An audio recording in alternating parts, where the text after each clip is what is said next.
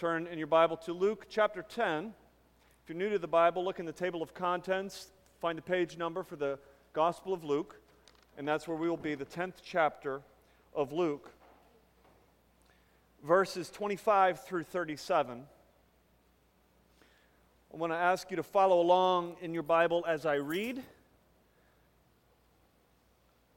Then we're going to ask God to help us this morning understand and apply His Word to our lives. Luke chapter 10, starting in verse 25. And behold, a lawyer stood up to put him to the test, saying, Teacher, what shall I do to inherit eternal life? He said to him, What is written in the law? How do you read it?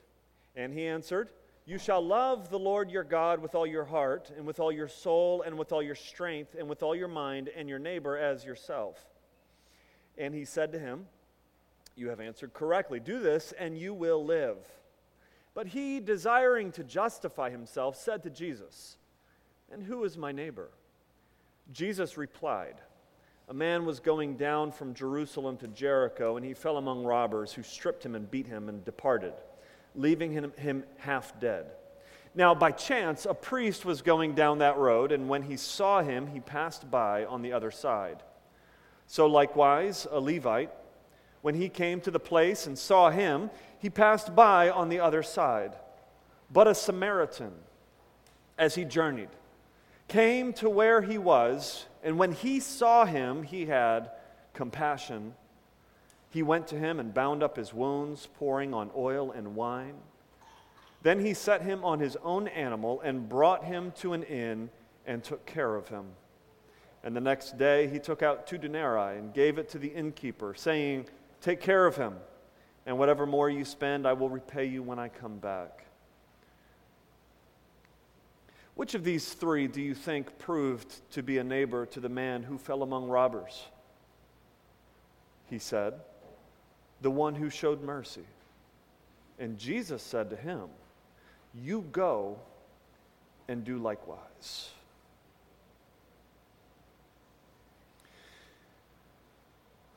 I want to speak to you this morning on this simple question asked by this lawyer to Jesus. Who is my neighbor? Who is my neighbor?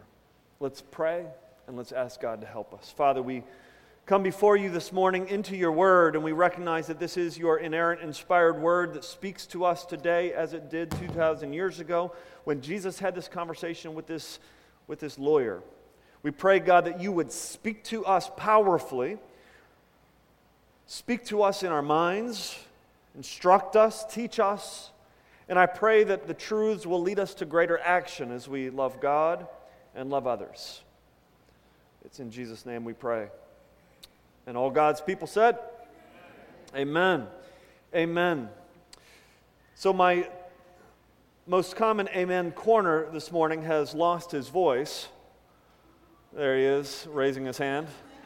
What that means is I'm going to need some help today because Tony ain't going to be helping me as much, all right?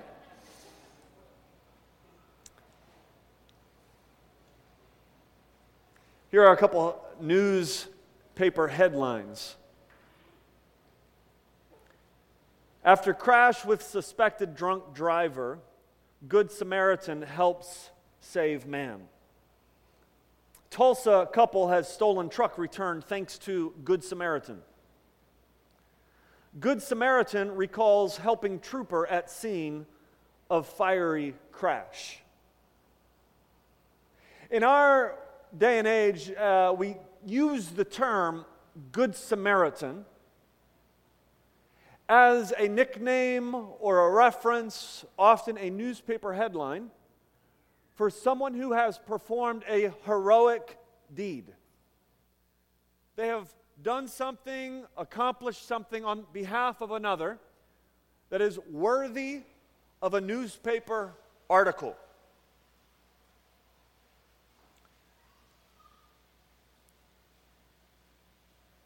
As a matter of fact, we use the term Good Samaritan today in our culture in the same way that we use the term saint. Meaning we typically use the word saint to reference those who are extremely devout. have done a lot of good deeds. Usually a reference to someone who is deceased and who's lived a legacy, a life worth emulating.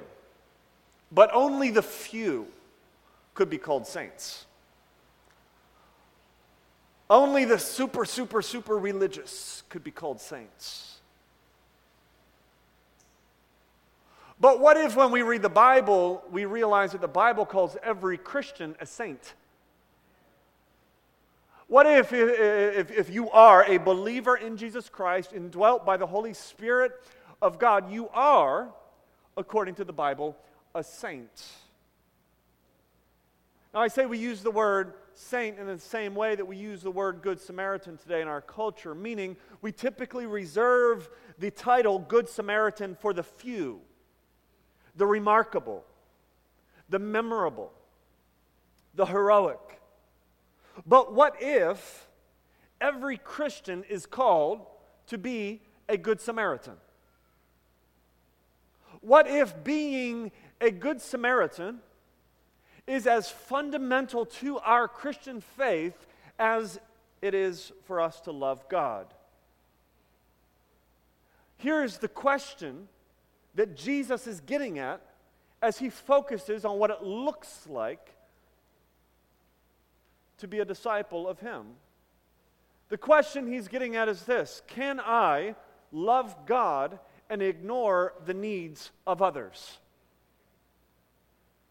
Can I choose between love for God and love for fellow humanity? In our text this morning, a lawyer stands up. Lawyer is not what we typically think of as a lawyer today in America. A lawyer in Jesus' day would have been a theologian, someone who is studying not the law of America, but the law of God, the first 5 books of the Bible primarily. He would have been someone that devoted his life to the study of God's law. And keep in mind that in Israel, the law of God was the law of the land. And so this is a very important figure who comes to Jesus, a religious and political figure in many ways, comes to Jesus with a question. Now, Luke tells us the motive behind his question. He says that he puts Jesus to the test. The question that he's about to ask is a fairly innocent question, but it's not the question where the lawyer has already gone wrong. It is the intent behind the question. He's wanting to stump the Lord and Savior Jesus Christ. And so he puts forward this question and he asks him, "Teacher, what shall I do to inherit eternal life?" The emphasis in that question is on the word do. Do is an action. He's as a good lawyer of his day, he's looking for the rules. By what rules might I live by in order to inherit eternal life? What does he mean, I wonder, by eternal life? Eternal life was a nickname in Jewish society for this day when God comes to resurrect all those who are not part of God's people will be judged, and those who are part of God's people will be resurrected to eternal life. I believe that this lawyer, or scribe he's called in some other translations, I believe that he is asking a question: how might I be sure to partake, to be a participant in that future resurrection? Now, Jesus asks him a question, and I love watching Jesus debate. I love watching Jesus be asked questions. I love watching and learning from him, because what he does is when someone comes with a loaded question, he turns the table and he asks them to give him the answer. So he says, you're a student of the law. You tell me, what is written in the law? How do you read it? Or how do you understand it? How do you interpret it?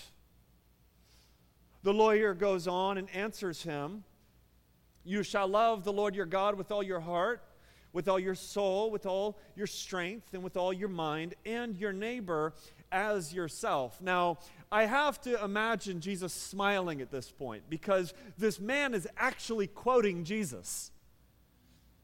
He's giving Jesus the very answer that Jesus himself has previously given. This is an answer that strings together 3 different Old Testament passages and presents the very center of what it means to be part of God's family, and that is to love God with all your heart, mind, soul, and strength, and to love your neighbor as yourself. Well, Jesus, maybe with a smile on his face, says to him, "You have answered correctly. Well done." Jesus goes on to say, "Do this and you will live." Now we have to pause for just a moment. When Jesus says, "Do this and you will live," what does he mean? Because some people say that Jesus here is arguing for a works-based salvation, works-based righteousness, meaning if you do all of these good deeds for God and for fellow man, then you will be an inheritor of eternal life. Is Jesus arguing for a works-based salvation? My answer is certainly not. Jesus, in the very previous section, as he's describing the joy of the disciple, he tells his disciples that your name is written in heaven not because of what you've done, not because of your actions. Your name is there because God decided to write it there. It is purely by God's grace that you are saved. Fundamental to our understanding as Christians is that we are saved by grace.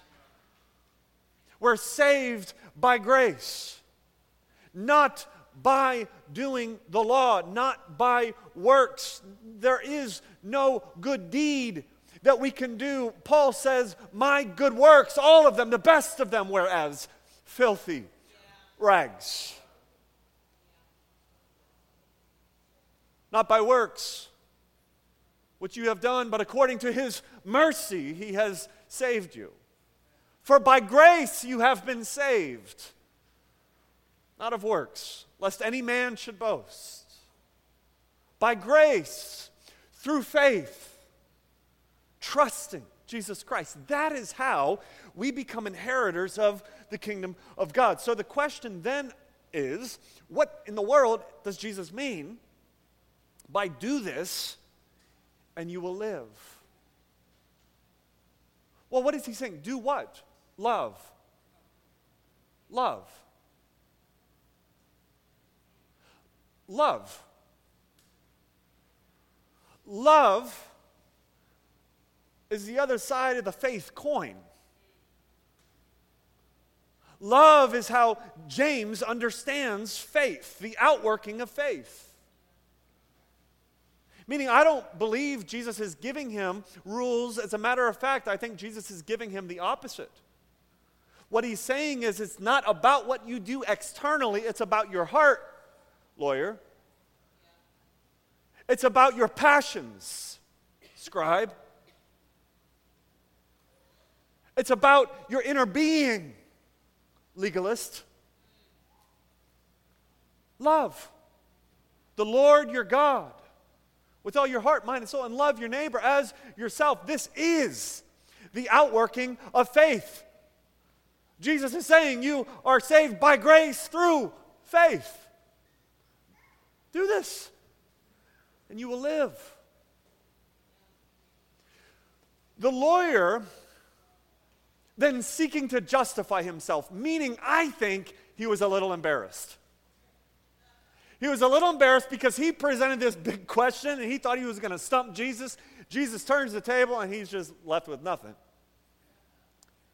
So he's got to show how complex this actually is. He's got to show how difficult this question actually is. And so he says, but who is my neighbor? Who is my neighbor? The answer that Jesus gives to the lawyer's question is as relevant for us 2,000 years later as it was to this lawyer and to the disciples at the time of Jesus Christ. the answer that Jesus is about to give is as challenging for us today as it was to him then. Who is my neighbor?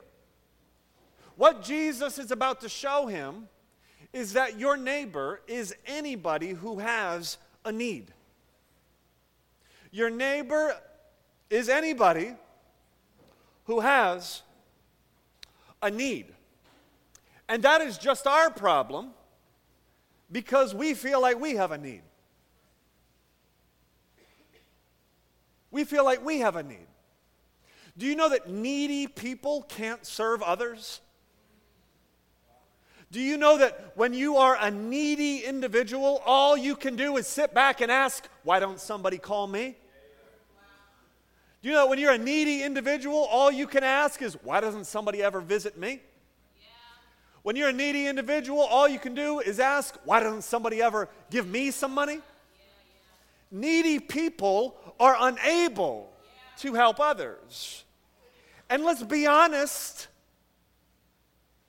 I'm looking in the mirror. We're a needy bunch. As a result of our neediness, it is very difficult to serve and love others. I'm telling you, what we're about to read is convicting and challenging. Because we are needy. Needy people will help occasionally. Needy people will help those who help them. Needy people might help a couple people in their church who they like, who they benefit from. Needy people will help their friends. Needy people will help those who are in their corner. But it's a little different than the kind of love that we're about to see here, I'm telling you. Because needy people help those who help them. They do what benefits them.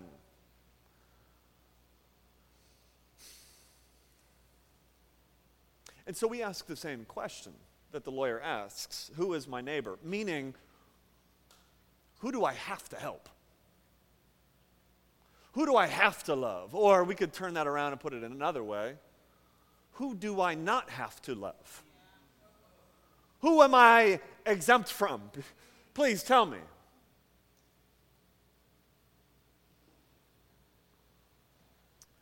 Well, what does it mean to love our neighbor? I want to look at this passage. And I want us to walk together and journey together as a church as we explore this question. What does it mean to love our neighbor? We see first that loving your neighbor is indiscriminate. We do not discriminate as we love. Jesus begins to tell this story. This is the way he answers the question. And the story begins with a certain man. A certain man is on a journey. He's on a journey on a road between Jerusalem and Jericho. This is known as the Jericho Road. For hundreds of years, even after the death of Christ, the Jericho Road remained a notorious road to journey. The Jericho Road has a 3,000-foot descent. It is a 17-mile stretch of stones and rock, winding paths and caves all along the way. The Jericho Road was a dangerous road, not because of the descent or the stones, but because it was a perfect spot for bandits and robbers to hide out in the caves and around the turns, waiting for weary travelers.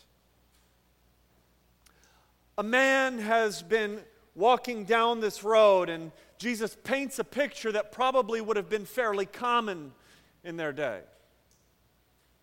This man is robbed. He's beat. He's bloodied. And in verse 30, we see that he is left for dead. He is fighting for his life. He's not in a good spot right now. Now in verse 31, we see the words, by chance. By chance, meaning, ironically, it just so happened that a priest was walking along the path. Oh, what good news that must be. You've got a guy who's fighting for his life, and just by chance, a priest is coming up the path. Thanks be to God. Help has arrived. The priest's response to the beaten man is meant to be shocking. In verse 31, we see that the priest sees the man, but he moves to the other side of the road, and he passes by. I want you to just sit with the irony for a moment. This priest is living according to ceremonial standards of his day. Do not touch blood. Do not touch a corpse. Stay away. In his mind, he's probably too important to put himself into the danger of stopping on the Jericho road. The priest is ordering his life in such a way that he will seek to, by following rules, inherit eternal life. Yet he's missing the very concept, the very basic application of faith, and that is to love. The priest moves to the other side of the streets, and if the man is even conscious, I can only imagine what he's going through as he hears the steps diminish. To make matters worse, it happens twice. A second man comes along. This man is a Levite. This is another religious leader in the Jewish system. A Levite comes along and follows in the same steps as the priest. He sees the man who's fighting for his life, and he moves to the other side of the street, and he keeps on walking. The point that Luke is trying to make, or Jesus is trying to make, that Luke has recorded here, is that the entire Jewish system, religious system, has failed to live out the most basic aspect of our faith, and that is to love the needy, the hurting, the dying.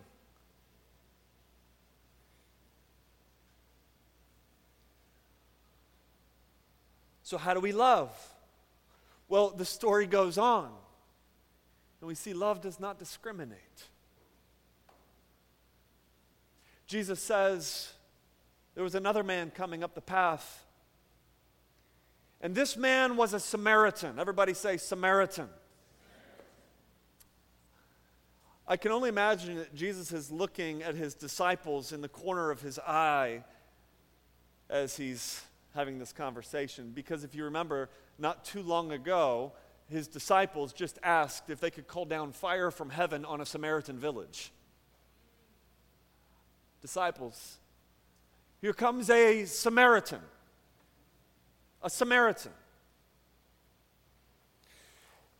This would be like saying that there is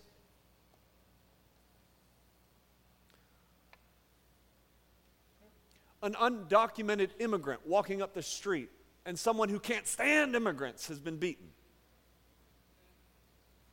This would be like saying a white supremacist was left for dead, and an African American man was walking up the street.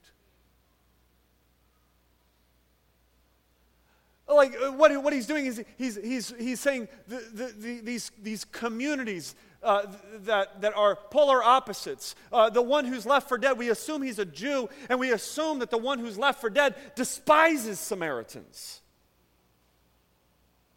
No. This ain't going to be a Samaritan that comes to the rescue. We hate the Samaritans. They're good for nothing. They're wicked people. They're evil. We despise the Samaritans. This Samaritan comes along and he shows us what it looks like to love. You see, we love so often as humanity according to the cultural and racial and political lines that we draw. And we look out for those in our tribe. And we demonize and despise those not in our tribe in a way that is filled with hate. And the end of hate is death, murder. We don't care if they live.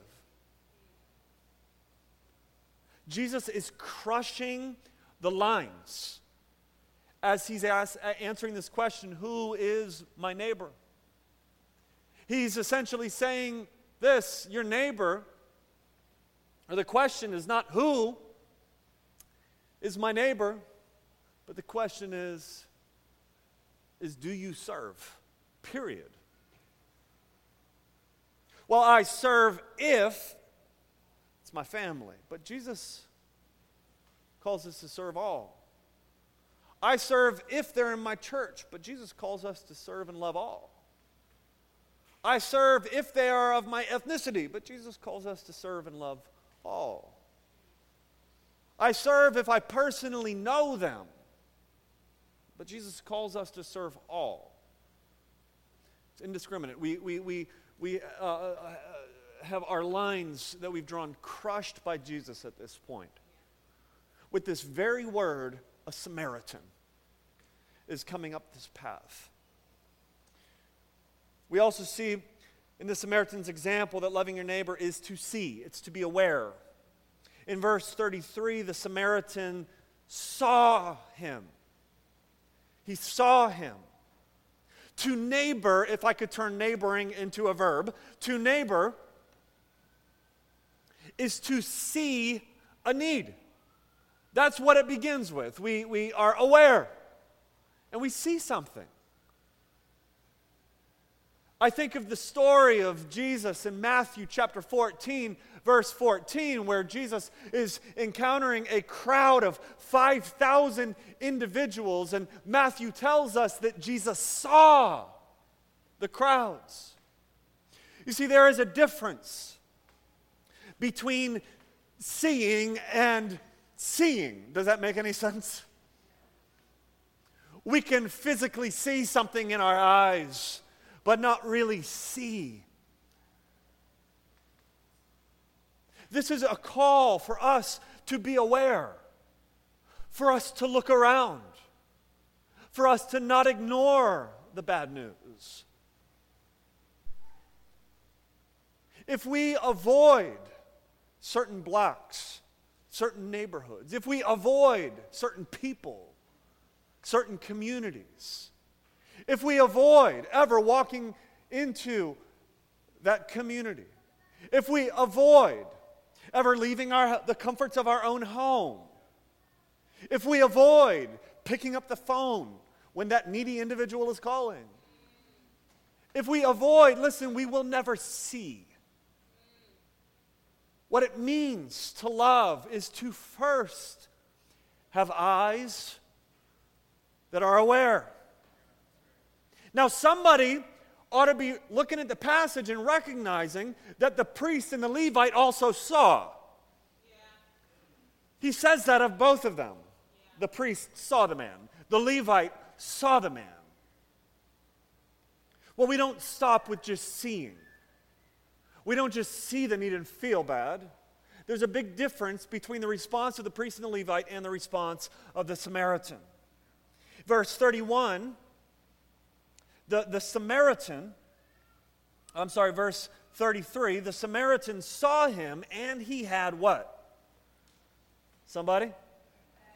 He had compassion on him. Oh, this again reminds me of Jesus in Matthew chapter 14, verse 14. Jesus sees this crowd of 5,000 people. And the Bible says that he saw them as sheep without a shepherd, which means that he saw them through a spiritual lens. He saw them not with just the physical realities of this world, of people who might annoy him or people who want a lot from him, but he saw them through the lens of eternity. And the very next line in Matthew 14 is that Jesus had compassion on them. And what does Jesus do? He performs the only miracle that is recorded in 4 Gospels, and that is the feeding of the 5,000. Why does he do that? Not just to feed hungry bellies, but to feed hungry souls, because they were like sheep without a shepherd. In the same way, the Good Samaritan sees the need. And it says he had compassion on the man. Compassion, in the original language, is a word that means to be moved in the bowels. That's kind of interesting. A bowel movement, if you would. Oh, how language changes. But we see something, though, in that picture. When there is a significant need, and you see it, through an eternal lens, or the lens through which Christ might see it, what happens? You feel something, don't you? There's a movement that happens. Now, not a bowel movement, but in a similar area. Like in your stomach, like you feel something. You are moved. Do you realize that you can't create that? You can't create a feeling. Try it. Try to create, like, be super happy right now. Boom. Anybody? Be super compassionate, like you just want to weep. Nobody? You can't create it. It's a response of faith. It's fruit of the Christian life. Meaning, if I'm not feeling compassion, it's not that I just go out and work up some compassion. I've got to get on my knees and pray to the Lord of compassion. God, fill me with your love for people. Give me eyes to see. And give me bowels that move. Don't pray that.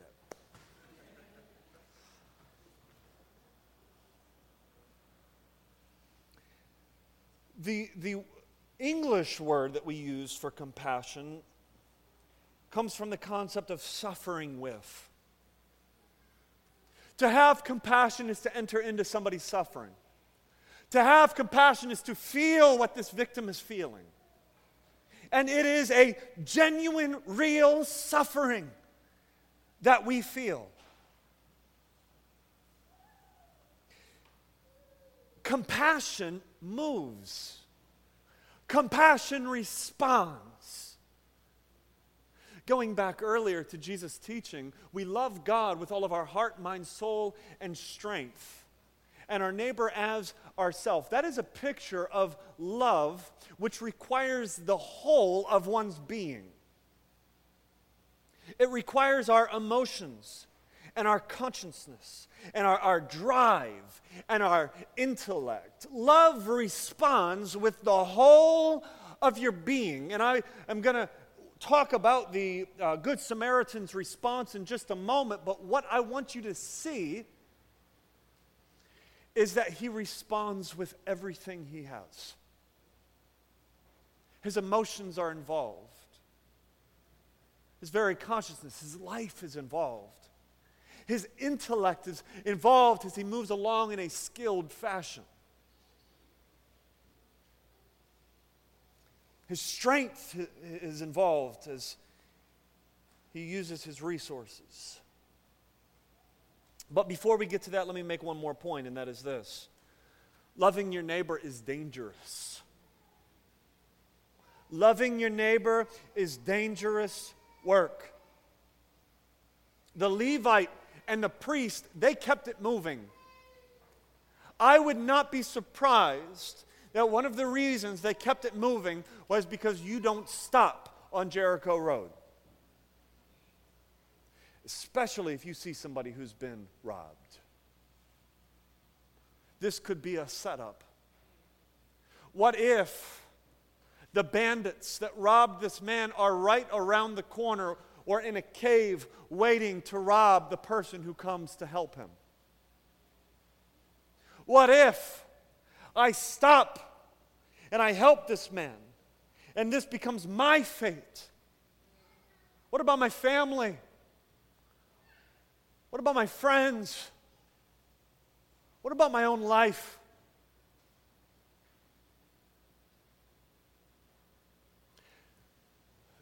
This was dangerous work.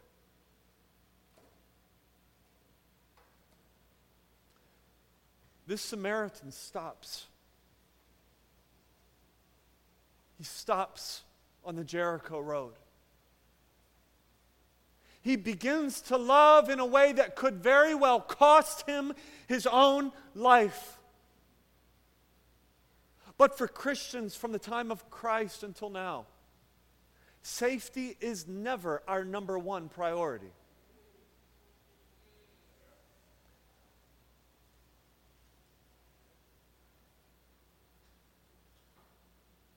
I'm not saying don't put locks on your doors. I'm not saying be foolish and go try to get yourself hurt. That's insanity. Nobody likes to be hurt, and we shouldn't desire that. But we love something more than our own safety. We love something more than even our own life, and that is the Christ who gave himself up for us. And if we can love someone else in the way that Christ has loved us, that's better than our safety. When you are making decisions about where to spend your life, where to live, how to order your life, let safety be part of that conversation, but not the primary conversation. Let's not idolize safety in a way that would keep us from loving those who are lost and dying and going to hell. Loving your neighbor is dangerous. You're in danger when you love your neighbor of being taken advantage of. When you love your neighbor, you are in danger of pouring yourself out and feeling a little burned out. When you love your neighbor, you are in danger of losing a whole evening where you could have just enjoyed some life.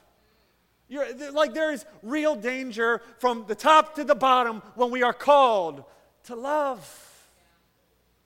It is dangerous. And lastly, loving your neighbor is costly.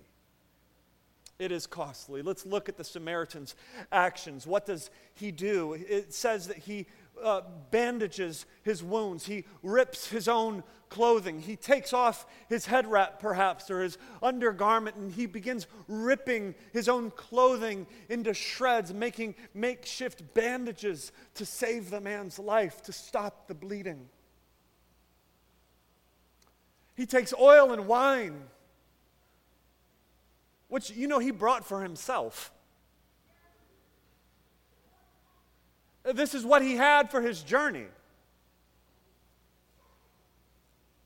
He took what he brought for himself, and he uses it on this dying man's body. Oil to soothe the pain, and wine to act as a disinfectant to clean the wounds. He then puts the man onto his own donkey and goes back. Now we can only assume then that he's walking, since the man is riding his donkey, walking along this long, dangerous, difficult path all the way to an inn. He gets to an inn and he leaves the man at the inn. He comes back the next day. Maybe it was nighttime and he wakes up in the morning, right back to the inn, drops down 2 denarii. That's enough for 2 months' stay at the inn. And then he promises to the innkeeper, do all that you can to save this man's life. and when I come back, I'm going to make up the difference, whatever money I owe you. He commits to returning and to making sure that this man survives. That is costly, church. To love others is to see. It is to act, even if that's dangerous. It is to love in such a way that is costly. It is ultimately to take responsibility for another individual. This is the picture Jesus gives us of what it means to love our neighbor as ourselves. As we close, let me ask you, how should we read this passage? Let me give you 3 ways that I think we should read it. 3 applications or 3 ways that it could impact us. Number 1, this passage should be an encouragement. This should come across as an encouragement to you as it does to me as I study it. Some years ago, my wife and I had some friends that got into direct marketing. That's where you sell things and your friends become your customers. You familiar with that, right? And so they were trying to sell us some things, and their big thing was we could join this team and make a lot of money. And they were explaining why it's so great to make a lot of money. We plan to make millions off of this. And just think of what we could do for the church or for other people if we make so much money. Don't you want to help people? Make a lot of money, right? Listen, the way that mentality always goes, which is the mentality of so many individuals, and that is this: helping others is just a little bit out of my reach. I can't actually do it right now with my resources. It requires millions of dollars. It requires resources and things and houses and places that I don't have. For some, they want to help, but it requires a personality that I don't have. It's just out of reach. I find this encouraging because it shows us that loving others is not just out of reach. It actually happens as we travel along the way. Not some millionaire, a certain man. Not some amazing individual, a Samaritan. Who saw a need and acted with compassion. This is an encouragement for regular folks like you and me, that we right now can help and love others as we live our lives every day and see needs. As we recognize that the person who has that need is our neighbor, and we meet that need.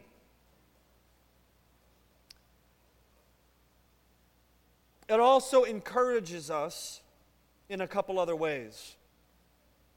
It encourages us, for those of you who are already extending yourselves to love others. You are someone who is loving in this way. I can think of people in this room who would be wonderful examples of what it looks like to love our neighbor. To love the person that has a need. It's worth it. It's good. As you live on your block, as you share the little bit of resources that you do have to love another. And as you do this, one way that this encourages you is that this Good Samaritan was not called to save everybody. I can only imagine that during this couple-day period, there were others who were robbed on the Jericho road. The Samaritan is called to love those within his proximity, to love those who he has the ability to love, to save just one. And that's what it means to love others. Also, we see, and this is encouraging, that there weren't some massive big end results. Like, we don't know whatever happened to this man that was robbed. As a matter of fact, maybe the reason he was robbed was because he was on his cell phone and couldn't get his head up, and he still couldn't get his head up, and he got robbed the next week. Maybe. Does it matter? No. We don't love in order to achieve some kind of end result. We love, we serve, period. That is the purpose. That is the purpose. Not some grand, big, end, long-term result. It is simply taking the opportunity that God has given you to love. Now, secondly, it is also convicting, isn't it? While it is encouraged, and I want you guys to be encouraged this morning, I also want us to be a little convicted. When we were at the Southern Baptist Convention a couple weeks ago, somebody came up to me, and it was the most random interaction. He comes up to me and he says, "How many Baptists does it take to change a light bulb?" I don't know. How many? 100. Okay. Takes 1 to change the light bulb and 99 to argue about whether or not and how it should be changed. That's good. That's good. That's good. All right. What's your name? Gotcha. That was pretty much it. But I kind of like that joke, though. Because, listen, we are really good at encountering a problem and making a simple solution this big deal. Do we have a budget for it? Isn't this supposed to be a church function? Church thing? Isn't there somebody else that could do this? Should we put a committee together and maybe like start a big organization to see if we could figure out how to change this light bulb? I think that joke kind of makes a good point, doesn't it? Like there's something as simple as meeting a need, and we got to turn it into this big deal. I want us to be a little convicted, to just realize that sometimes we just don't meet needs. We want to start things, we want to grow things, we want organizations, we want all these massive solutions because we don't want to do the simple task of changing a light bulb. Serving the individual in need. It's convicting for me because Jesus says to the man, "Go and do likewise." And I can spiritualize this all I want, but I hear Jesus saying that to us. We are to go and do likewise. It exposes my own selfishness. When I know that I could help, but I just choose not to because I'm tired. It's convicting. For some, we should be convicted in the fact that we serve our home so well, but fail to serve those outside of our home. For others, it should be convicting because we serve those outside of our home so well, but we fail to serve those inside of our home. Depends on how you're wired. We are called to serve and to love and to give ourselves to all. It is encouragement. It is convicting. And thirdly, it is grace. It is grace. Turn to Hebrews 12. I don't do this often, turning to a new passage at the end of my sermon, but go ahead and do it.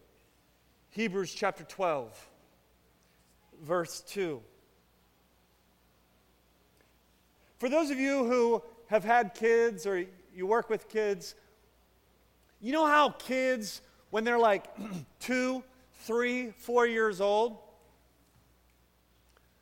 they have so much desire to help, but they're unable. So like son, Chapman, he's 2. He really wants to help put the dishes away.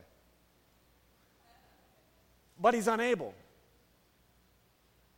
Something strange happens as they get older. By the time they're 11, 12, 13, 14, they're able, but they're unwilling.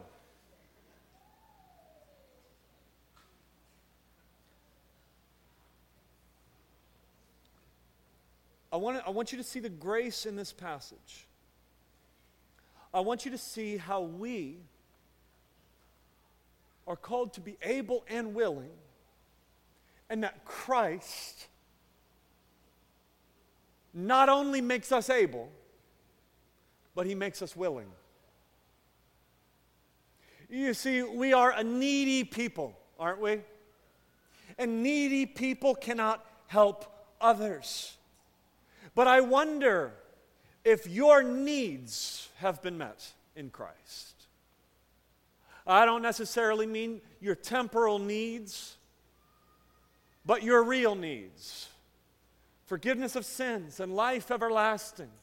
Security, hope, joy, fellowship, community. I wonder if you could testify to the fact that I was once a needy individual, but Christ has met my needs. Our greatest helper, the greatest Samaritan, if you would, is Jesus Christ Himself. Jesus Christ, who was willing to help us. He was willing to serve us. He was willing to take our place in death, to enter into the greatest, most dangerous mission of all, and that is to die for the sins of humanity. Oh, Christ was willing to do that. But Christ was also able to do that. He was the only one who had the ability to really meet our needs, to serve us in such a way that we then, who become recipients of His service, willingly desire to serve other people. Why? Because Christ showed us mercy. A mother was pleading before a judge that the judge would show mercy to her son. And the judge said, "This boy doesn't deserve mercy." And the mother said, "That's the point of mercy. He doesn't deserve it. He doesn't deserve it. I ain't even going to tell you what he deserves, but he doesn't deserve mercy." And that's what makes mercy mercy. Mercy is love extended to those who don't deserve it. We were enemies of God. We were rebels without a cause. We spat in the face of Christ. I drove the nails into the hands and the feet of Christ. I don't deserve His help. I don't deserve His mercy.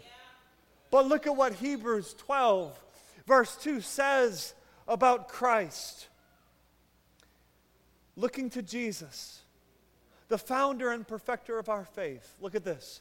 Who for the joy that was set before Him endured the cross, despising the shame, and is seated at the right hand of God. Now listen, the joy for Jesus wasn't in the cross. He endured the cross. He endured it. You don't endure something. You don't endure vacation. You don't endure a good meal. You endure suffering. You endure something that is difficult. Oh, the Good Samaritan, I doubt he enjoyed every aspect of what it meant to love. But he endured it. Jesus Christ endured the cross. He put up with it. He went through it. He willingly took it on Himself. Why? He did it for joy. Because of the joy that is set before him. The joy of being obedient to the Father. The joy of winning a people for himself. The joy of cleansing his bride of their sin. The joy of seeing new believers rejoice in their salvation. This brings Jesus joy. He did it for joy. He saved us for this ultimate goal of joy.